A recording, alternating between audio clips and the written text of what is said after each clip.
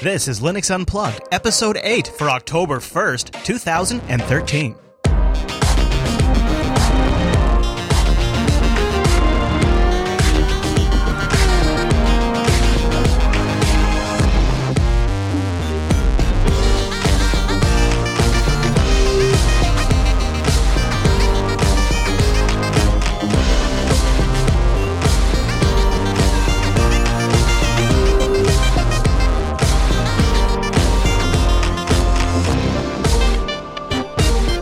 And welcome to Linux Unplugged, the weekly Linux podcast that slow cooks the Linux topics of the day and then extracts sweet, juicy meat sauce called Linux Unplugged. My name is Chris.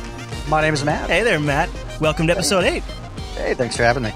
Now, we're both we have a Steam hangover because we've been talking and thinking a lot about Steam. And then, of course, even though the federal government shut down today, the Jupiter Broadcasting crew is here. We're not shut down. Never. Takes more than that to shut us down. Takes more than actually, I guess, inaction of Congress to shut us down. Right, but it could take an action at Congress, actually, now I think about it. That could shut us down. Yeah, it could. Well, so we've got some good follow-up from Sunday's Linux Action Show where we covered ZoneMinder, and we also talked a little bit more about Steam. Also, though, I want to talk about DAC Cloud today. It actually just came up on the pre-show unprompted. People have a little bit of cloud guilt because it's just so convenient. Dropbox, Google Docs, Spotify, Google Plus Images. That happens to be my current weak spot. You know, it's almost like a drug of choice. It's like I feel like it solves my life problems, but at the same time, there's some fundamentals that we have to take into consideration. These are not free systems. These are not open systems. And even if you're a technically advanced user, you often don't get to know of any of the implementation details. So it essentially is a magic box, and that is bad for many, many reasons. So we're going to talk about some of that today, Matt. What do you think? I think it's a good plan. All right, well, very good. So there were just a few little spots I wanted to follow up on. Now, we got some good threads going, and of course, I don't know, Matt, it seems to happen more than you'd expect. A lot of times, one of the things we get the most feedback on is not what we made the main topic of the show, right? Of course. At any time, the discussion happens to switch over to, I don't know, KDE or GNOME, that always seems to be a point of feedback. And we always tend to get... So when it's me switching back to GNOME, then I always get this piece of feedback. He says, this is from Paul Furr on the ZoneMinder review thread, or feedback thread from the Linux Action Show's episode. He says, by the way, I'm talking about my switch to KDE. One thing about KDE that always bugged me is a lack of design philosophy. Oh, that's the next comment. He says, much of the low-level things in GNOME are due to input from Red Hat. There was a post a while ago from Aaron Saigo where he envisioned the GNOME guys focusing on low-level stuff and leaving the user experience layer to the Qt technologies. To me, the GNOME UI still makes no logical sense wherever. Now, here's where he goes in for the killing blow, Matt. Stand by. Okay. Chris also managed to make his KDE setup look rather hideous, so no wonder no one would want to look at that for much longer. Oh, I see him also blaming KDE for what most likely was the unstable and impractical Fiddler's distro, Arch, wrecking his configuration. So I never First of all, last time I checked, I've never had my doorbell ring and had a distro walk into my house and wreck my stuff. I've never actually experienced this. Now, I have experienced something to where I may have installed something and I may have wrecked my stuff, but I just want to put that out there. Yeah, I'll tell you what I did. I'll tell you how I wreck it. So for those of you, I did wreck it. And for those of you who don't know, I made a big switch over to KDE, and there was so much stuff I liked about it. Right. A few things that actually kind of affect my daily workflow because I encode video files over network NFS shares, and actually SFTP shares, and that would be like Dolphin doesn't mount a directory when you browse it on the web. It does like this fancy Dolphin virtual file system, whereas like Thanar and Nautilus or files actually, they put that sucker in a .gvs folder, and Bob's your uncle. You can go get it if you want to. And then that makes it like Handbrake works with it, and that makes a bunch of other programs work with it, whereas it doesn't in KDE. I would agree with that. I would even go so far as to say my only real honest-to-God hang-up with KDE that really gets my goat is the sound issue. And I know that a lot of you guys don't experience that, and that's totally okay. I get that. But outside of that, in many ways, KDE is more attractive to me than the alternative. You've lived this sound problem with me, though, and I got to say, this is a problem for me because I have, turns out, a soundboard. Right, there it is. And that soundboard is powered by a Linux box. And that Linux box has multiple sound cards in it. It has an HDMI sound out. It has 2 audio jack out ports. And it also then has a USB sound deck. That's what I use for the soundboard. And it just happens to be in KDE that it doesn't seem to be when I switch the sound device that it actually switches. Right. Right, exactly. And also with KDE, something I think a lot of the chat room has touched on, and this is certainly true, that it always feels like it's going to be better in that next release. We're almost there. Just need that one tweak. Oh, whoop, we broke that other thing, but that's okay. We got this new feature. Let's get excited. And it always feels like that. We always feel like we're 2 steps forward, 1 step back. In a lot of ways. And to be fair, I totally respect the technology in KDE, the integration, the fact that it let me just create anything I wanted. And I went for a traditional taskbar, system tray, menu launcher UI. I thought, let's go back to what Windows was doing for 25 years and see if maybe they were onto something. And let's just, or CDE. Let's go back to CDE, basically, and just kind of do a very traditional desktop. Of course, that's what he's saying looked hideous. I don't know. I will come back to, though, the problem is that what I might call instability, you could also call unexpected behavior. So, for example, Dolphin not mounting a share, the sound system not actually switching when I make the switch. And then the third, this is the thing that bit me, and this is the main reason I went back to GNOME, is, Matt, you recall back during the show when I lost my KDE config, right? I do remember that. I do remember, yes. And I ended up having to nuke my .kde forward directory and kind of starting from scratch. So this time around, I broke it again, and I mean I know I did this, and I acknowledge I did this, and I kind of feel like it should not be this easy to break it. I'm trying to remember the exact command, so mind the dinging as I bring it up here. So okay, sure. So I ran the command plasma desktop under GNOME because I was working on a segment about widgets for the GNOME desktop because there used to be a whole bunch of options to get like a photo slideshow on your desktop, and there's, of course, Conky, but there used to be a whole bunch of things that they've all basically been abandoned. Yeah. And I was working on like a little spotlight thing I was going to do for last, where I was going to show you how you could take some of the great KDE Plasma widgets and actually run them in GNOME. It works just fine. And to do that, you run the Plasma Desktop command. That starts up the Plasma Desktop shell, and then you just add widgets like you would in KDE, and you pick your widgets. Super straightforward. Now, so I logged into GNOME just to play with it, to do a little segment on it. And when I ran that Plasma Desktop command under my GNOME session, when I logged out of GNOME and logged back into KDE, everything was gone. It was back to a fresh install of KDE. That sucks because, that would be a real disappointment because then you essentially have to live in a world where you've got to have some recursive backup of your KDE directory. Right. That's happening like every or something, second. Right? Yeah. It would be, yeah. Yeah. That's not, it's just, I know I told myself I was going to do that, but then I decided instead of worrying about something like that, I'll just reinstall if something happens. It turned out to be that doesn't really work. Yeah, because you've got borked configs. It's not going to happen. And I was like, this shouldn't happen. And for example, I have ran Nautilus or files under KDE Plasma Desktop, numerous times, and it, all of the Nautilus icons will show up on the desktop, and you get the Nautilus browser, and it's full on. It'll even change the background. It's full on. Nautilus is now controlling the desktop under KDE. That doesn't bork my whole GNOME config. I don't lose all my GNOME settings. All my GNOME extensions aren't wiped out when that happens. That to me, maybe I shouldn't have done that. I admit that maybe I shouldn't have done that. But to me, even if worst case scenario, the expected result was not to lose all of my config. I don't know if maybe something got. It could have been anything. I have not even looked at the folder. It could have been permissions. It could have been anything. I just thought, on principle, that's ridiculous. Plus, he even stated, actually knows our next commenter, which I wanted to touch on, that also this struck me about GNOME, is, and this was Donnie Eisen. He says, by the way, he feels like I'm going to be back to KDE, but he's saying, one thing that KDE has always bugged me is a lack of design philosophy. And this echoes my sentiments exactly. And I think what this comes from is I didn't come to Linux from Windows. Or DOS, right? I came from the Mac, and then later on OS2. I came from a always graphical. I went way back. I started on before then, but when I was actually using a computer, when I had a hand-me-down computer, they were all Macs. It was all Macs, and about the time Jobs got out of Apple was about the time I stopped giving a crap about Macs. And exactly. I wanted to play video games and load Linux, right? Yeah, there's all these new things and BIOS and all of these things that I started getting into. But even then, even then, I did not run Windows, right? I ran BIOS. I ran OS2. I ran whatever the only time I ever used Windows was when I was using somebody else's computer. And that is true to this day.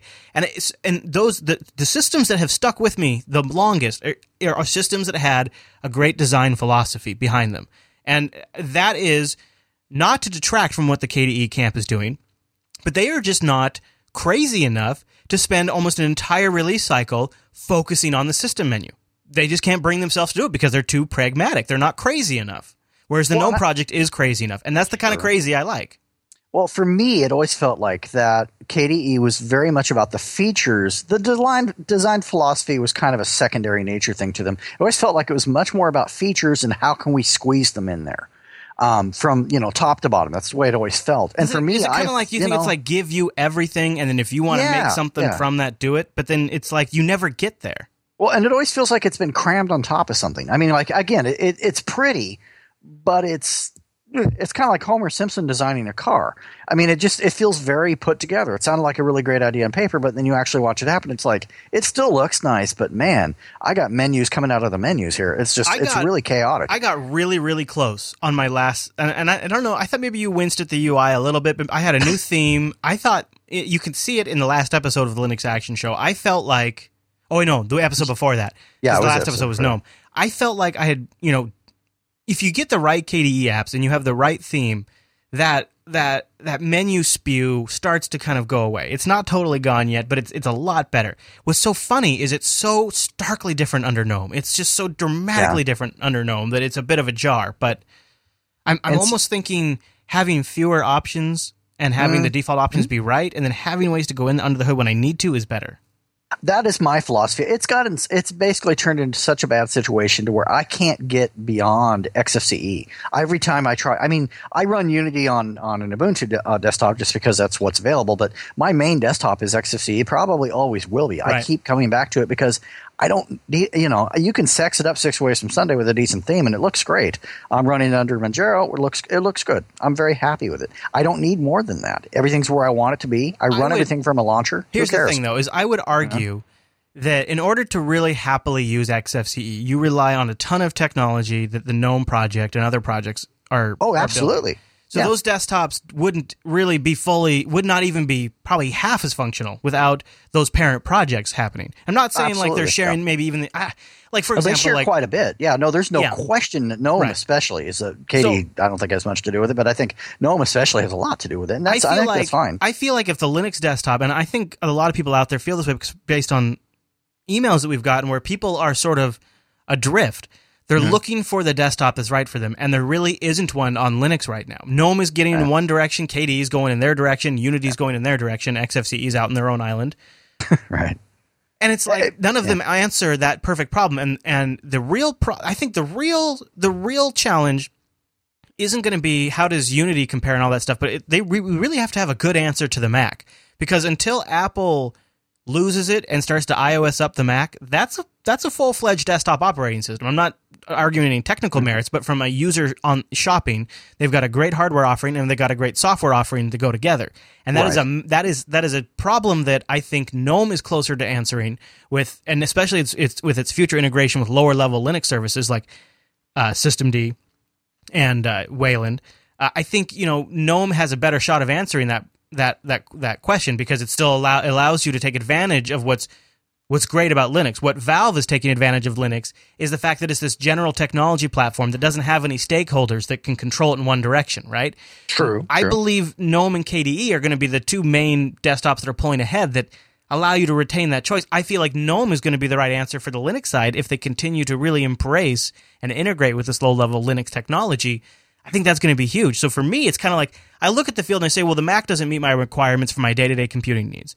Windows isn't a contender at all, because Windows, I have all of the same complaints about Windows that I have with my KDE experience.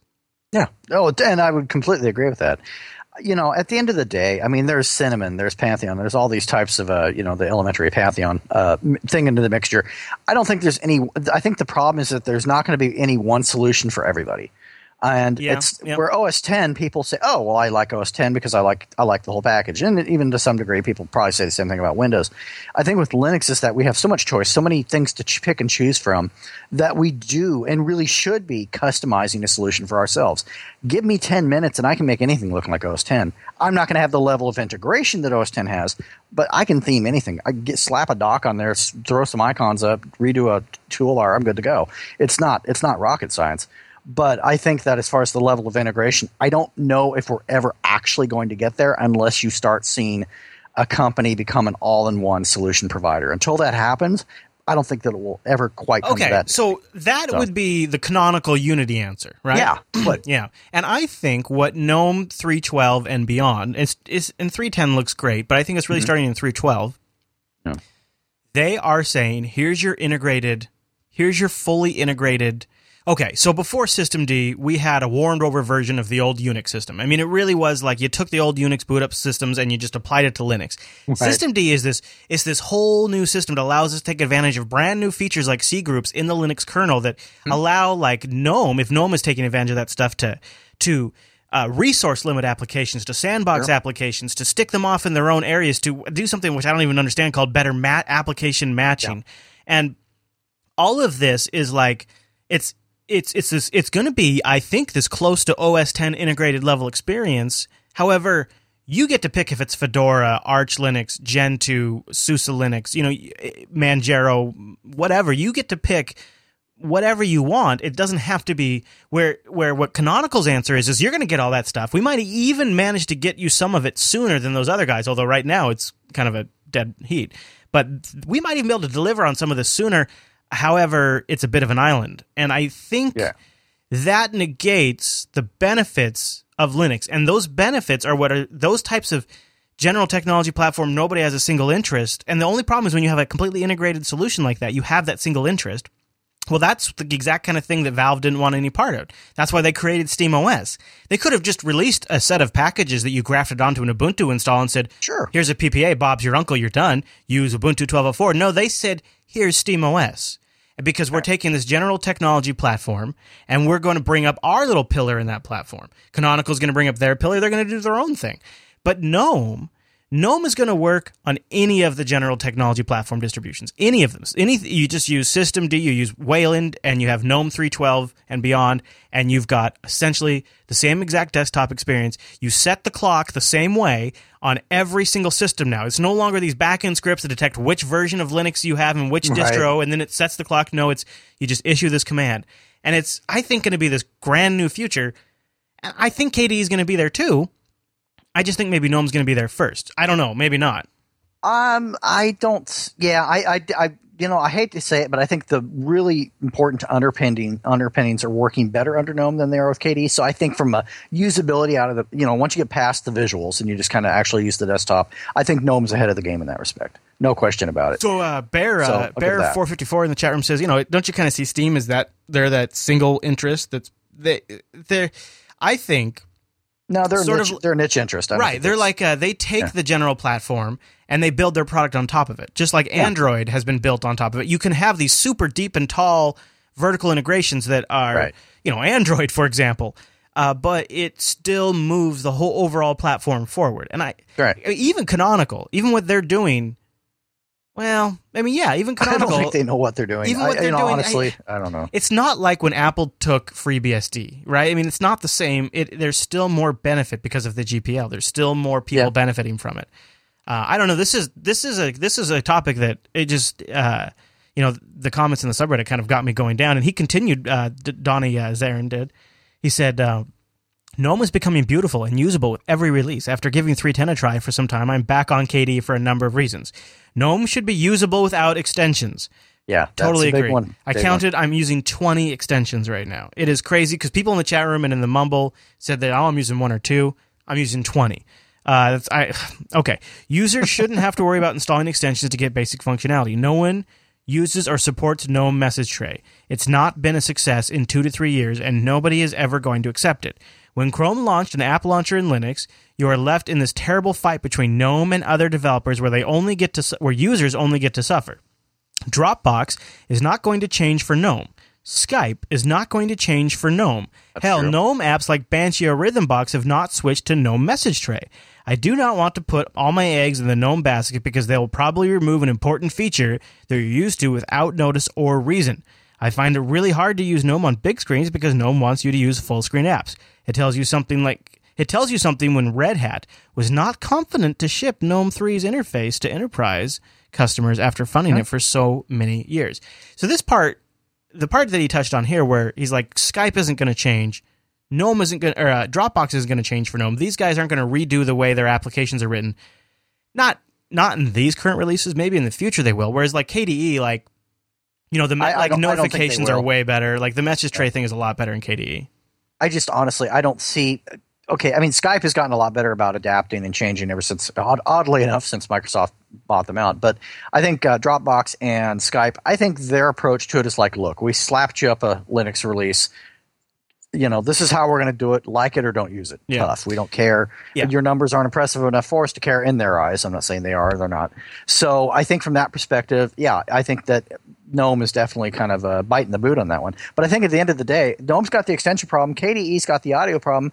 I'm using another desktop, and I just don't care. Yeah. I get the benefits of GNOME without the crap. That's true. That's the nice thing about XFCE.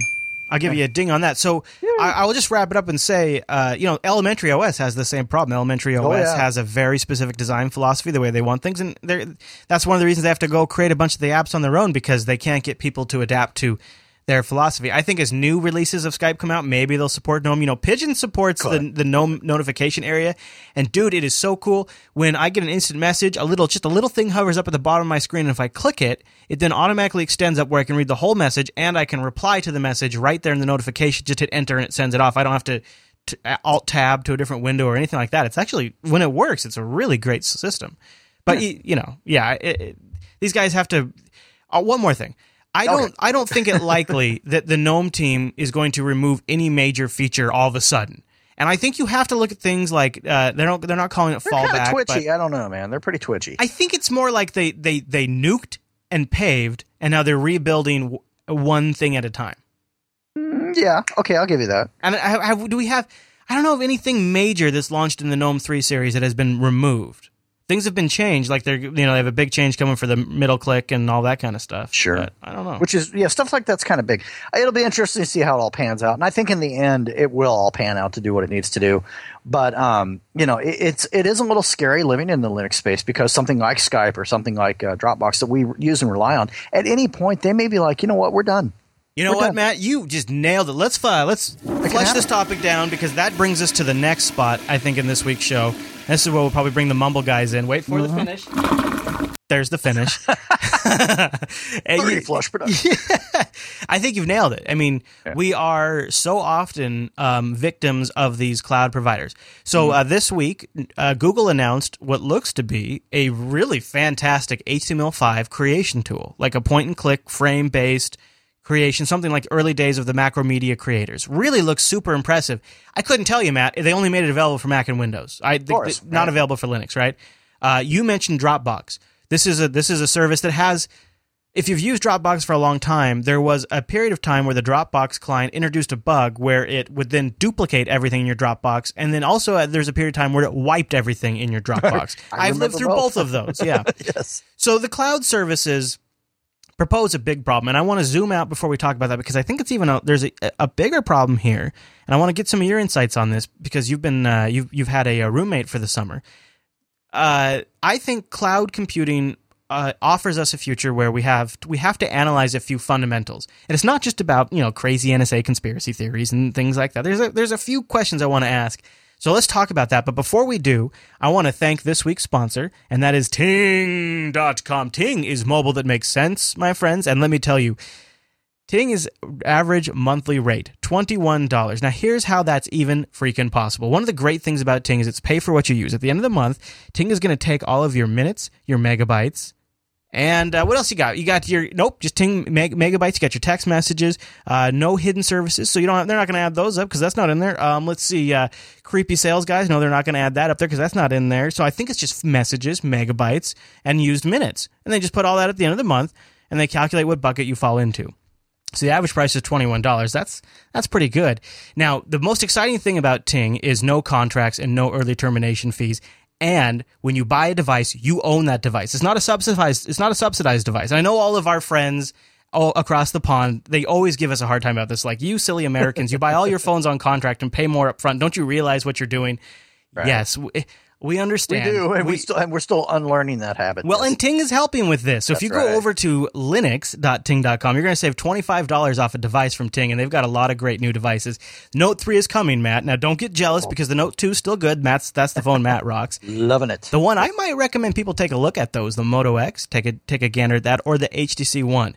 HTC One, spec-wise, is still pretty competitive, and those front-facing speakers are no joke, especially if you're a podcast listener, which I suspect you might be. They are as good as like a Bluetooth soundbar or an external soundbar that you might get, or nearly as good, and it's all built into the phone, so you don't have an extra piece of gear you have to carry around. So I really like that. And I've been using it to listen to audiobooks. I've been using it to play my podcast. I'll even listen to music. It's surprisingly good even for music and games, too. It's great for games. So the HTC One, I really like that. Plus, it's got a fantastic design. It's built really tight. It really feels good in the hand. And one of the things that Ting is doing right now to make... Actually, I think this is sticking around forever. I think crazy. That would be good. Crazy Ting is going crazier, Matt. They're making early terminations a little less of a sting. So Ting now has an ETF relief program. They'll save 25% off your ETF. That's up to $75 per device. So here's what you do. When you're ready to switch to Ting, and remember, the sooner you switch, the sooner you start to save. You browse your device options, pick your device, and activate it. You can activate it through their website. Super easy to do. Or if you'd like to call one of their customer reps, you can call them at 1-855-TING-FTW. And a real person. The phone might ring 1 or 2 times. I can't tell you that. But what I can tell you is a person will answer that phone. Boom! And then you can actually ask them a question. Boom! 1-855-TING-FTW, 8 a.m. through 8 p.m. Eastern Time. So once you've gotten that phone activated, although you just go to the Ting, linux.ting.com, Matt, everything you can... Matt, you activated your phone through the Ting website, right? Super simple. You just wham, bam, thank you, ma'am. You just get in there, get it done. Please, I've activated like 3 phones. I got it down to like 3 minutes, man. I get on that site, pop, pop, pop, and I've got that phone activated. I'm ready to go. Plus, then I manage in the awesome dashboard. Once I've completed that action, you just fill out a little form. Fill out that form. You send it to Ting. It says, hey, by the way, Ting, I had an ETF for canceling my contract. Could you help me out, Ting? Hey, Ting, by the way, could you help me out? Hey, Ting. And you know what Ting will say? Yes, we can. Yes, we can. Up to 25% of your ETF can be relieved by Ting. That's a great deal, and that's sticking around. And they've also got a bunch of great used devices if you want to pick up a device that maybe you got somebody in the family that you want to put on the plan because you get a pooled minute. You can have unlimited devices, all shared pooled minutes. And a device is only $6 per line. So if you've got 1 or 2 phones that aren't going to get used a lot, you don't have to worry. And if you have a phone that gets used pretty heavily, then you only have to pay for what you do end up using. And if you've got somebody, maybe it's got more text messaging, like a teenager, or somebody who uses a lot more data like myself, that's much more easier to manage with a Ting plan. You also have these refurbished devices. They have a personal shopper where they can pick one up for you. You get things like the LG Optimus Black, $68 over at Ting. The Sprint Airwaves, you can have a personal cell tower in your house. And, of course, one of my favorite Android phones ever made, the Samsung Nexus S. $80. $80. Nice. No contract and no early termination fee. Samsung S3, $385. No contract and no early termination fee. Pay for what you use. Love it. Plus, included hotspot and tethering with every Ting device. How great is that? There's no extra data plan, no shared family plan you have to be on. They even accept a range of bring your own devices. You go over to linux.ting.com, click on the devices link. Check this out. Not only can you bring your own device, you can sell your old device. It's between the early termination relief program and selling your old device and the absolute amazing prices for Ting plans. Never been a better time to start saving. So go over to linux.ting.com, and thanks to Ting for sponsoring Linux Unplugged. That's right. Gotta love the fact that they make switching easy. Anybody does that is great in my book, you know? Mm-hmm. That's awesome. I'm also a hermit, and I don't like to talk to people, so the fact that the website works nice is a benefit. Mm-hmm. So, let's talk about cloud computing. You know, guess who got me thinking about cloud computing this week? Who is that? I'll give you a hint now. See if you can place. He is famous. Okay. Yeah. You have any guess yet? Famous, huh? He's famous. He's famous. So keep going. Okay. He He uses a pretty low-end computer on average. I guess it's a he, too. I know. Yep. And we're talking famous amongst our people, perhaps. Dimension. Yes, Mr. Richard Stallman, who, when we asked him about cloud computing, his response was, "Get it out of here. Get it out of here." And he said, by the way, it's negative in the freedom dimension. He listed what he uses as his daily driver. This is a quote from a recent interview or just recently got kicked up in our subreddit, at least. He said, I would ideally like to have a machine. Oh, so they said, hey, Richard, what's your dream setup? Because he has a Yilong sub netbook, man. It's it's not even a netbook, right? He said, I'd ideally like to have a machine with the speed and memory of a laptop and the display size of a laptop too, combined with the same freedom I have now on the Yilong. Until I can have them both, freedom is my priority. I've campaigned for freedom since 1983, and I'm not going to surrender that freedom for the sake of more convenient computer. I do hope to switch to the new model of Yilong with a 10-inch screen soon. He said, and then he went on to talk about how he's not willing to sacrifice his freedom in order to, use hardware that has proprietary blobs or requires, proprietary binary blobs and things like that. And I thought, okay, I just could never live like that. But I look at what Richard Stallman's principled stance is with his computer hardware as perhaps a launching off point for our discussion around using cloud services.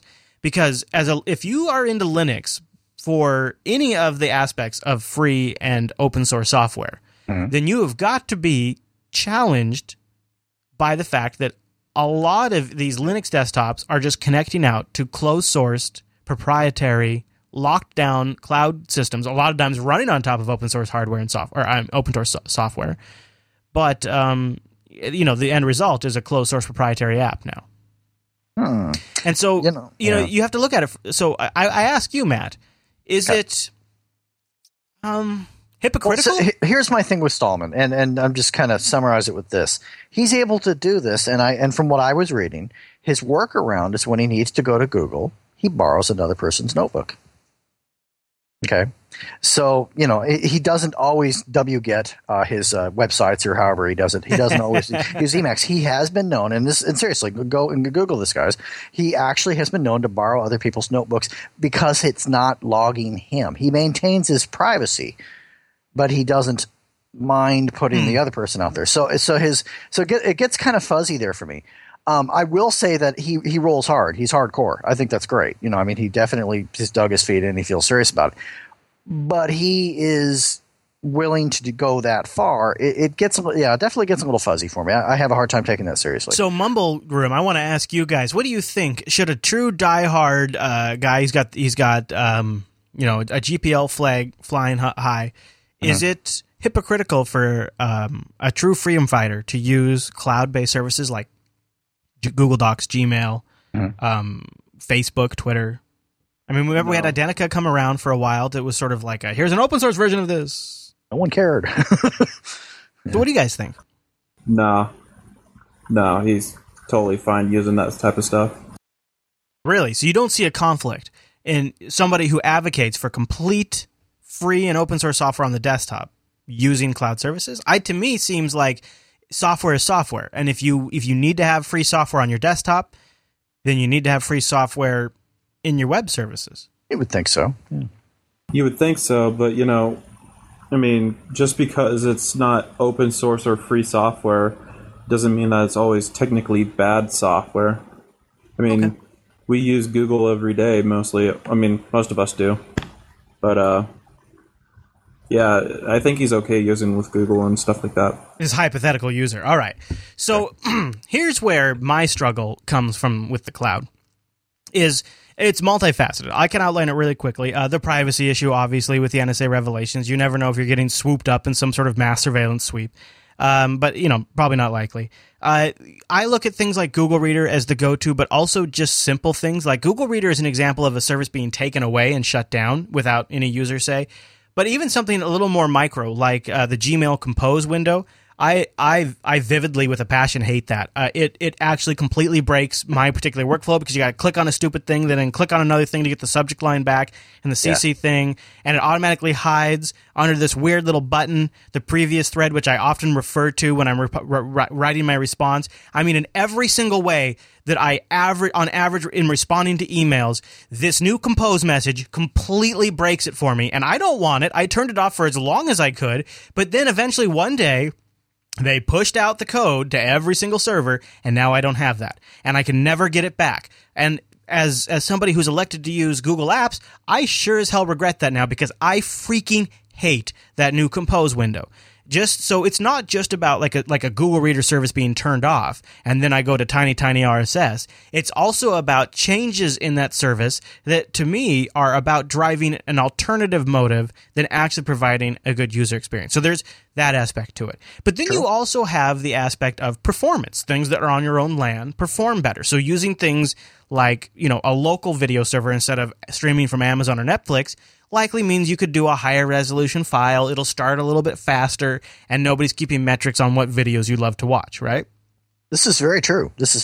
And then lastly, because it's here on my LAN, there's less of a security issue, right? I maybe don't have to use as massively complicated passwords because not everyone and their brother can just log into it because most of these things I don't even open up a port for. It's only on the LAN. And so there's, I think, a higher security potential there. And then lastly, the internet was built around connecting LANs. That is the fundamental nature. It is not about consolidating and moving everything to the top. It is about distributed networking. It is about connecting large networks so they can share information between each other. It is not about everybody being a bunch of dumb thin clients that connect up to the Google master servers, and which, by the way, are running closed source software, which, yes, does bother me. So I look at the cloud as bad from that standpoint. But I will also now pivot from that and say, here's a whole other reason why the cloud is awful and is going to doom humanity. I think that personally the internet was supposed to originally be peer-based. And that's just because the way the protocols are made up. Right, yeah. Yeah, I'd agree with that. See, my look at it is, I use the cloud up to a certain extent. I just use like Gmail, stuff like that, YouTube, whatever. All my pictures, all my personal stuff, I just keep backed up on externals. I never use Dropbox and all that stuff. That being said, I don't have the terabytes of data I'm having to deal with like you are. So that's like for me, like I can't get off the G+ sauce for the photos. I love the fact that I just take some photos on my Android phone and they upload, and then it does some magic to make them look better. It animates the GIFs. It selects the best faces. Like, man, that is just so handy when you want to when you just want to automatically pull out the good images and just call it a day. Like, that is great. Plus, the design of the platform kind of leaves me needing a photo management solution, and so they kind of conveniently provided one that is kind of hard to put down. I don't want to really be putting all that stuff up there, but damn, it's just so great. But here's the bigger thing, you guys. And Matt, I want to ask you a question. You don't have to share anything more than you want to. Sure. You've recently had exposure to a high school aged person. Yeah, right. And when I was in school, we had 3 classrooms packed full of computer nerds. And then we had one classroom that was really the elites. And some of us got like root shell access and domain admin access to the early NT4 domain. Like we were really like high level geeks, right? And this was in high school. And then flashback like 10 or 11 years later, I went back as a contract worker to that same school district. Mm-hmm. And I found like they had totally like neutered all of the computer classes and really generalized them. They were, office classes really. It's all about Excel and spreadsheets. Right, and Word, learning to type. Mm-hmm. And they'd really watered it down. And instead of like 30 super passionate nerds, there was 3, and only one of those 3 even had a shell account. And it was like, that guy, yeah, he can help us out with a few things. Where it was like, back in my day, we wired the district with Ethernet. I don't remember if it was Cat 3 or 5, but we wired we were IT. Like the kids were so advanced, we were IT, and that's how I got my first job. And now I look at the kids today, and I think, the damn kids on my lawn, I think, they have no idea of the context behind the screen. All they know is how to operate what is on the screen. And while, yes, I have made the argument that this is natural, like Before computers, there was the radio, and every kid knew how to build a radio, and there was radio kits that were advertised in magazines and comics, and you would get a kit and you would build a radio. I used to build those. Nobody knows how to do that anymore. Right. And there was like, oh, well, now we just buy radios. It's no big deal. Or cars. Cars are another great example. Cars are a huge part of our civilization, and I have no idea how to do anything other than I could probably maybe Google my way through changing my oil, right? Right, exactly. You know, as long as I've got Google under the car with me, I should be okay. But computers are so much more invasive. Computers are in every aspect of our life. It's not like radios and cars. Not understanding how computers work is like not understanding that putting your finger in an electric socket can hurt you. Computers run hospitals. Computers run the government. Computers run us. Computers run everything. And everybody has a computer in their pocket now. And so to not know how that works is a way bigger deal than not knowing how a radio works. It's a way bigger deal. Well, there's a couple things. First of all, we were generationally brought up in a world, and especially those before us, to where you learn to do things oftentimes out of necessity. You get the bug, you're excited about it, and then you want to go learn how to do other stuff. Kids today with smartphones, not only are they not verbally speaking to one another, they'll be texting one another from across a table. I mean, it's terrible. But in addition to that, it's the phones pretty much do it all for them. Right. And so if it and like to give you an example with my nephew, his world revolves around YouTube and Facebook. He really doesn't stop to rationalize there's an internet out there. It's Facebook and YouTube. Well, what am I going to? Oh, and then I introduced him to Reddit, and I'll never see him again. But I showed him that. But I mean, it's like they don't have the ability. Not all kids, but a lot of them. I'd even go so far as to say probably the majority of them don't have the ability to go out and want to learn beyond that, because that's the environment they're brought up in. And that's what we're working on here is we're working on, basically undumbing down the kids. I mean, that's kind of the whole thing, and it's a task, and it's a task you got to tackle early. I think you nailed it when you said the smartphones, like the problems are solved. Like like I had to learn how to build an instant messenger server because I wanted instant messenger. Or back in high school, I learned how to create a dial-up server so that way I could get internet connectivity out in my home in the boondocks. Like I had to solve these problems. Starts with necessity, and then after a while, it's kind of like, God, this is kind of cool, and it becomes an interest. So here's where the problem is with cloud computing, because cloud computing does this to all of us. Even those of us who are extremely technical, who could understand what they're saying, we also have this dumbification given to us. Like we are without any option by using like Dropbox. I really have no freaking idea any of the technical backends. I kind of get bits and pieces over the years and kind of construct a theory in my mind of what it likely is based on how I understand technology works. But most people don't even have that advantage. Yeah, and we're doing it to everyone. We're doing it at both ends. We're doing it at the client side, and we're doing it at the server side, and we're just chewing in right to the middle. And we're going to leave ourselves like in some sort of dystopian Star Trek world where they come to the planet and the computers run everything. Oh, it's going to literally be like Voyager with the what the hell they call Kess, where she's part of the Oompa Loompas or some damn thing. The Okampa. Yeah, the Okampa. Yeah. I call them the Oompa Loompas, but whatever. They're like, basically they have a caretaker, Google, and and they're or Facebook or whatever it may be, and they're basically taken care of. And so I think a lot of the causality for that comes from a combination of parents and schools.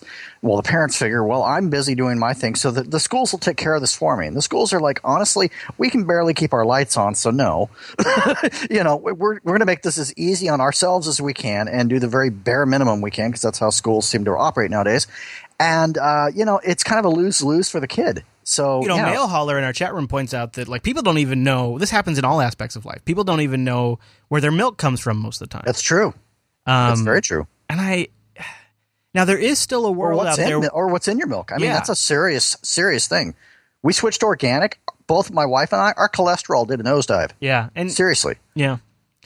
Just saying. And why is that? Because of the cows because where your food comes from, if they're intaking products and things like that have things you don't want in your body, you're also intaking that. There's a lot of considerations of knowledge. I guess but there's still a market. Yeah. There's still a world out there where you can decide, I want to know what's in my milk, and then go buy something else. So maybe, but it's a premium. It's a premium market because it takes more work or more consideration, and the market's not high enough out there, and it's more of a niche market, so they can charge more, as we know from the gluten stuff, or the anti-gluten stuff rather. Matt, just to point out, you're completely right when you're saying it's the majority of all teenagers that don't understand what's going on in the background. Yeah, it's sad. I'm 19 myself, and the only reason why I know so much as I do right now is because I kind of was defiant and I was like, no, I want to know how this works. Right, exactly. Yep. And I poked, and I just kind of just got into it. I think that takes an exceptional personality type. It does. It's almost, I would say it's the new A-type personality. There's the old A-type where you're just loud and proud and whatever. But I think the new A-type personality is someone that wants to take responsibility for their environment, for their skill set, for their goals, for their future, for the whole thing. And I think that that's exactly what you did there.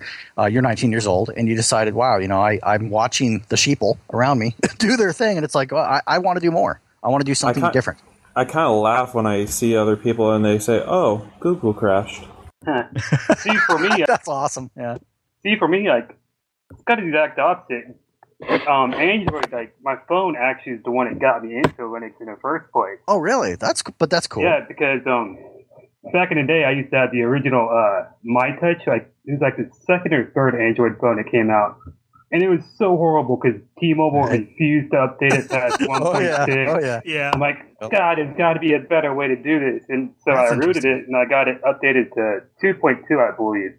And it was just so much better. Then I learned, like, wait, I can do this on my computer, too? Well, that's encouraging. That makes me almost think that maybe there's a positive side to every negative. The fact that the Android phone didn't get updated brought you into Linux. I mean, that's... Well, and it's kind of interesting. Yeah, it was XDA. Like, I learned all this stuff from, like, XDA, like, originally, like, those forums over there, like, those guys are amazing. So that's cool. That's cool. Yeah, it seems like it's either going to be intervention from someone that's an interested party, or it's a pain point, such as an Android phone that is just not going to cut the bacon.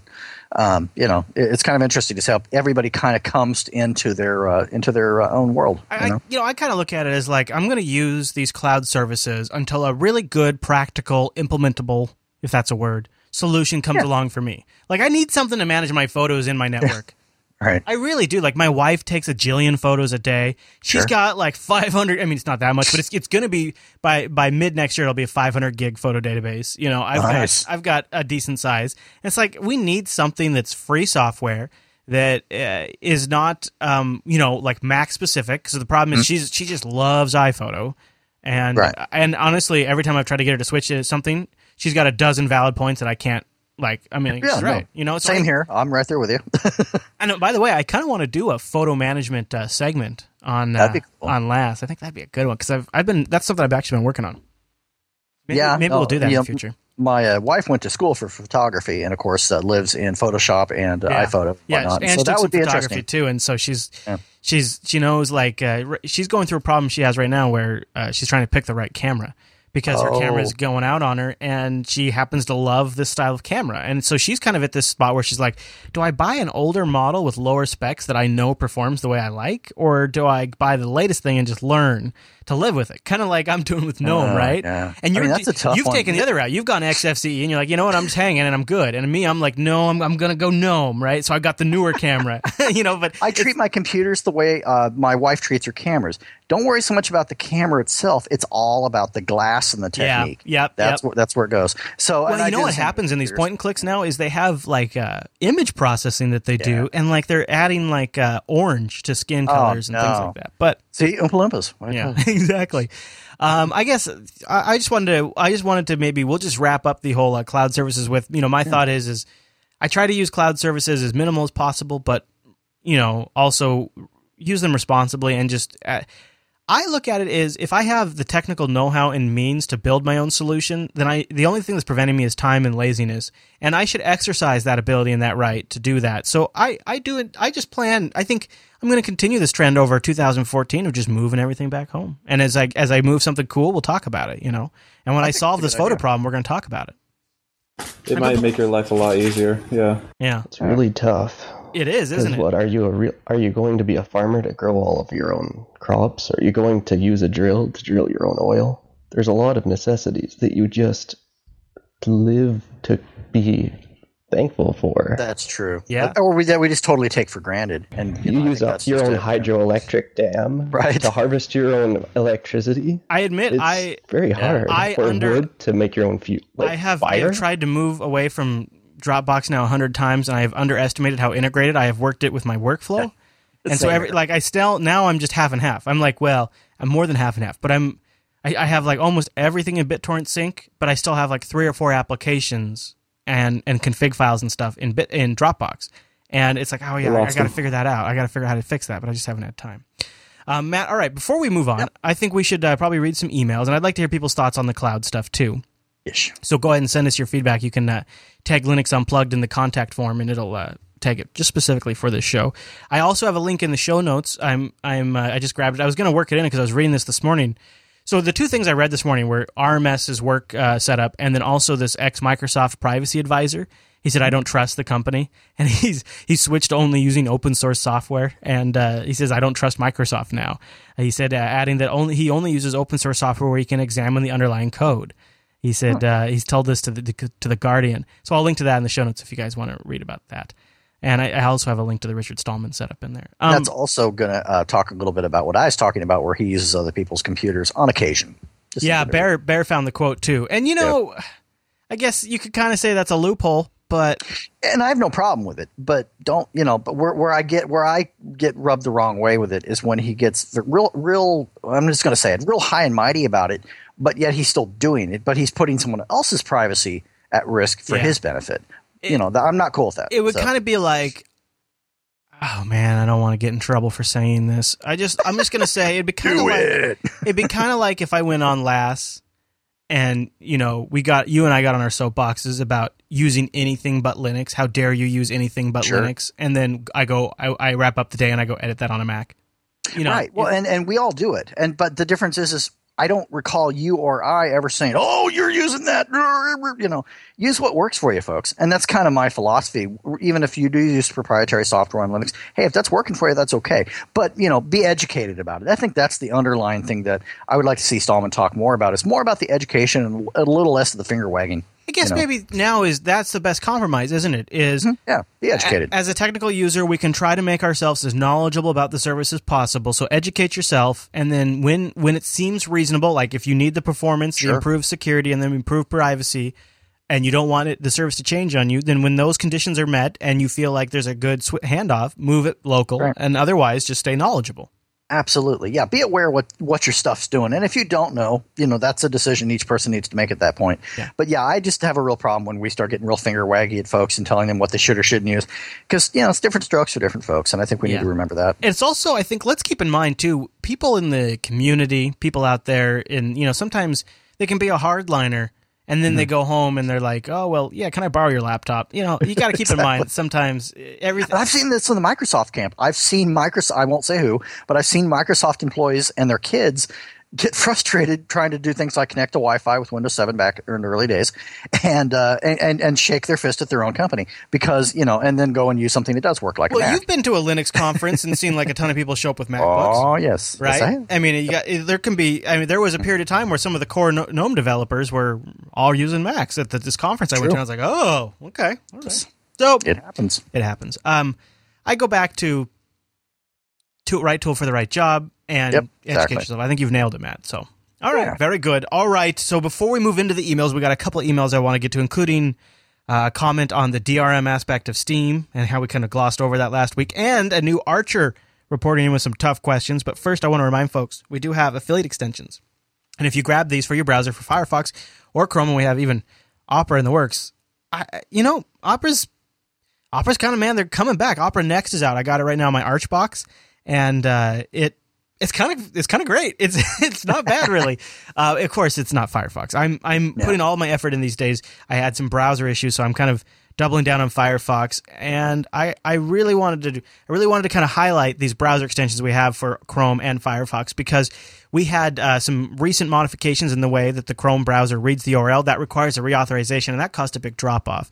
And the timing's bad because we're sort of ramping up for some big plans for 2014. So I'm making a special plug. If you'd like to support all of the shows on the Jupiter Broadcasting Network, go over to the Jupiter Broadcasting site, scroll down to the bottom, and then down there we have links for a bunch of sites. And then at the end of that link list, we have Chrome and Firefox extensions. You can grab those, and then every site you shop at that we have support for, like Audible and Amazon and Woot and Newegg, including multiple country versions. Like a lot of times we only have the U.S. country linked at the bottom, but we have other countries in the extension. Those will automatically be enabled when you shop at those certain sites. We just added Woot.com, for example.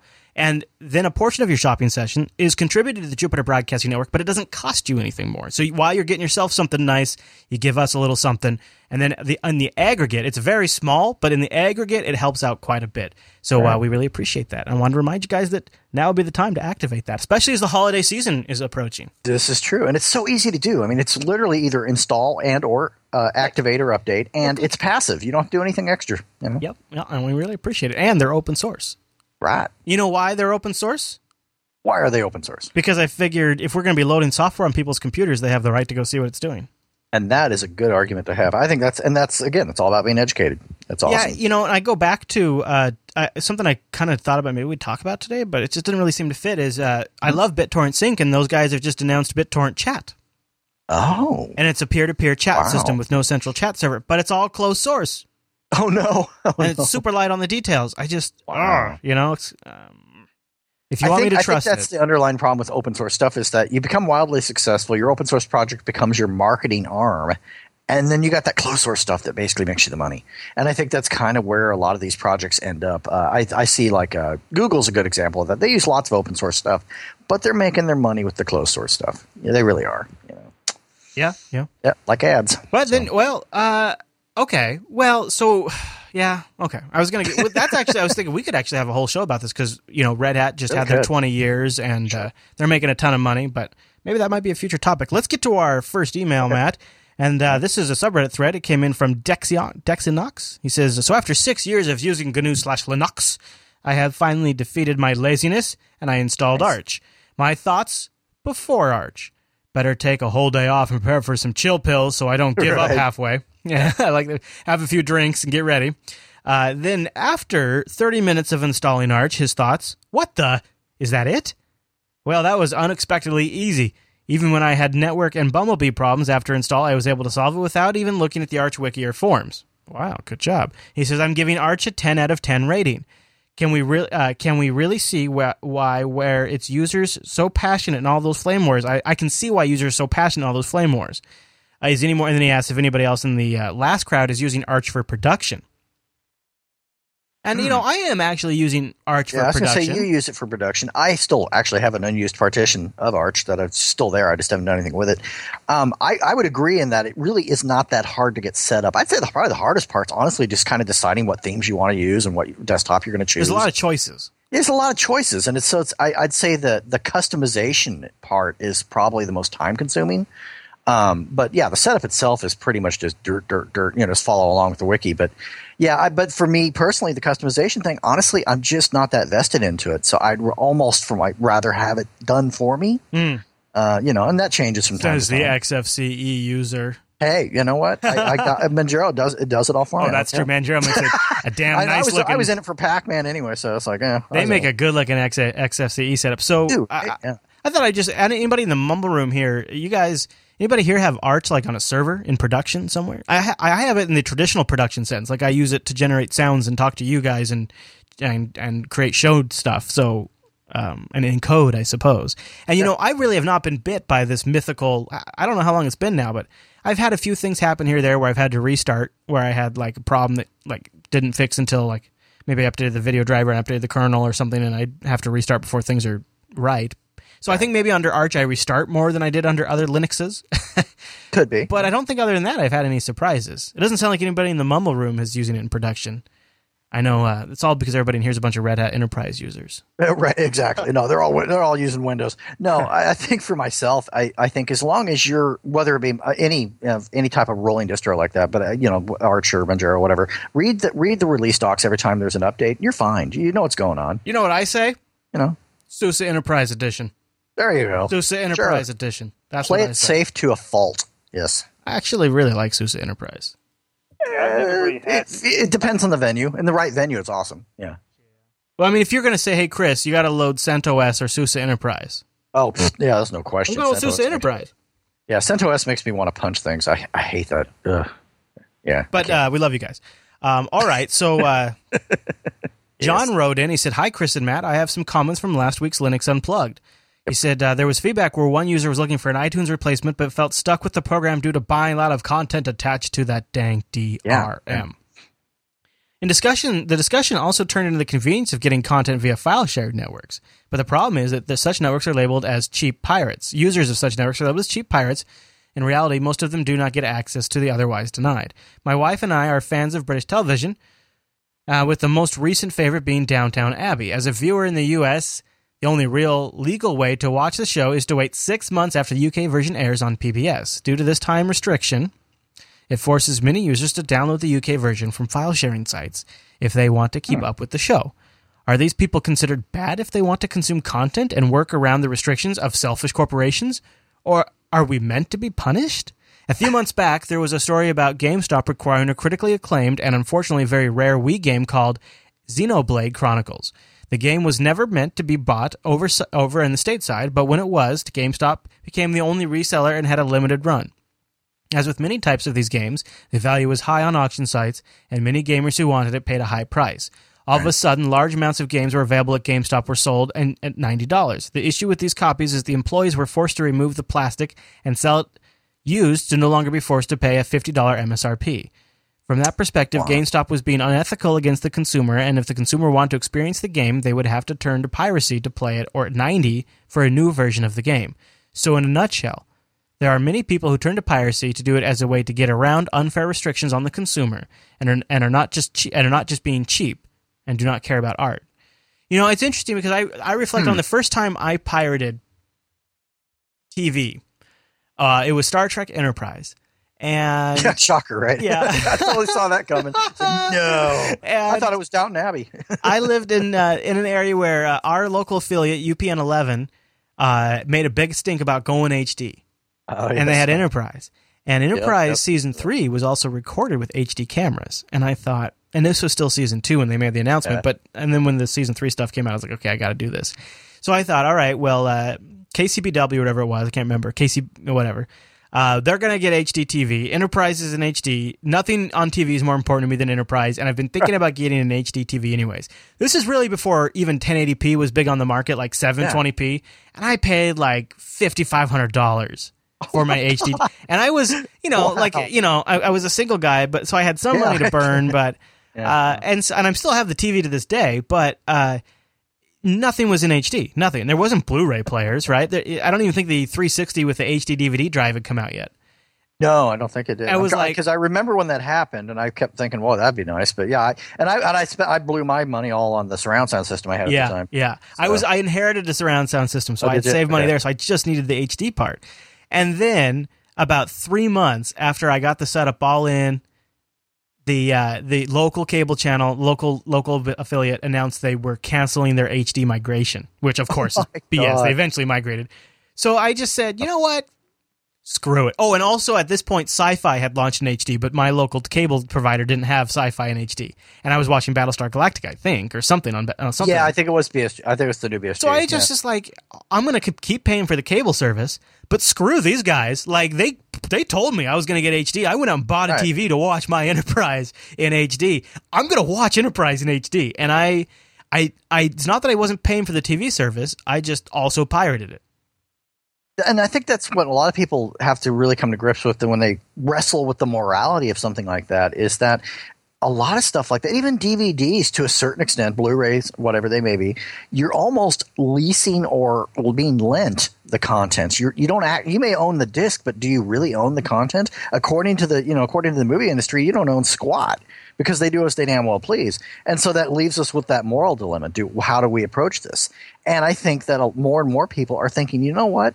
Piss on you. I bought this. I'm going to watch it my way. I've already contributed my funds toward it. The other thing, too, is I think people are savvy enough to realize that it is not the content creator. Because as a content creator, as somebody who's making a show, you want as many people as possible to see that, because that's why you're making it, right? And that's going to get you renewed next season. Right. Yes. But then these corporations who have who make profits based on a limited quantity model, and instead of taking advantage, like our type of show takes advantage of a widely distributed model, right? It's a completely different approach. Whereas their model takes advantage on limiting quantity on purpose, so that way they can sell it to advertisers at a massive premium. And when you go outside that system, you devalue what they can charge the advertiser. And the thing is, I think a lot of us maybe we don't fully understand this paradigm, but we're savvy enough to know that it's the middlemen that are getting screwed and not the creators that are getting screwed. And the middlemen are screwing the consumers.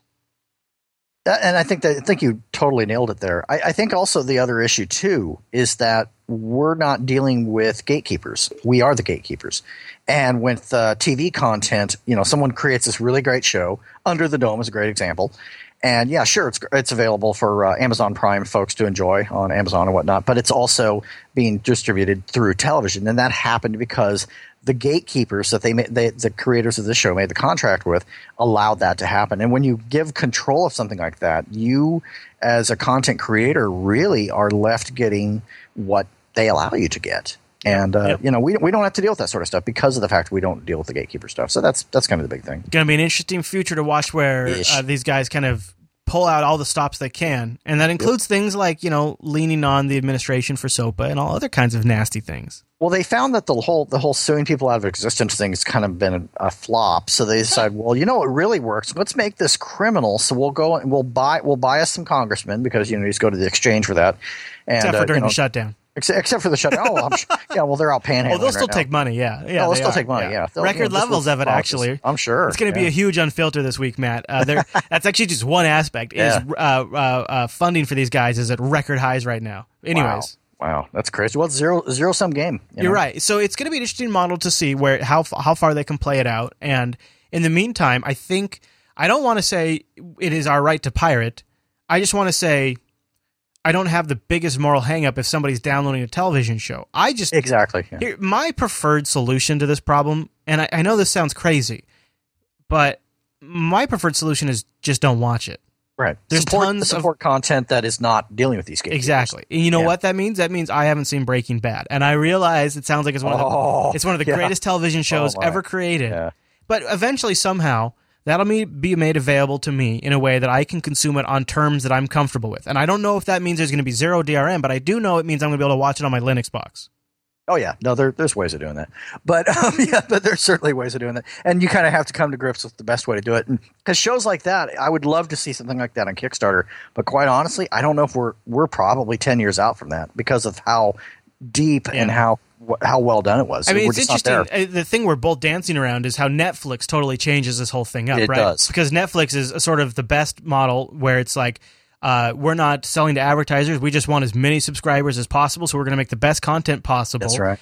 The only problem with Netflix, and we both know what it is they're assholes when it comes to Linux. Linus needs to go give Netflix the middle finger. But what's ironic about it is the fact that they are supported on Roku, which in theory is embedded Linux with a little bit of a DRM chip, and the Boxy millions box. of Android devices. And they do have most of the Breaking Bad seasons on Netflix now. Just pointing that out. Screw Silverlight. Although I just read that they had a job posting that sounded like it was converting some of their backend systems from Silverlight to something else. So what they want is they want to have an HTML5 DRM standard. And they want everybody to adopt that, and then they want to start delivering it that way. Or they'll call it something like Golden Shower or something. I'm sure they'll have some really great name for it that they don't realize what they're saying. Golden Shower. Yeah. Does it come with that Golden Shower DRM? I'd like to get that Golden Shower DRM. Wait, no, not the real. Yeah. All right, Matt. Well, I think that'll wrap up this week's episode of Linux Unplugged. Now, don't forget we are live on Tuesdays. Go over to jblive.tv at 2 p.m. on a Tuesday. Now, you could also go to jupiterbroadcasting.com/calendar. The calendar will auto-update now with your time zone, or you can manually choose a time zone. And if you're a Jupiter Signal subscriber, dang it, go check your inbox. A new Signal's in there with the artwork from Albert. Did you see that, Matt? How great was that? I did. That was awesome. Absolutely. Absolutely awesome. As a matter of fact, I shared it on the subreddit. Yeah, that's right. You guys can find a link if you want to see it if you didn't get the Signal. Well, Matt, have a great week. I'll see you on Sunday. Sounds good. See you then. All right, everyone. Thanks so much for tuning this week's episode of Linux Unplugged. We'll see you right back here next Tuesday.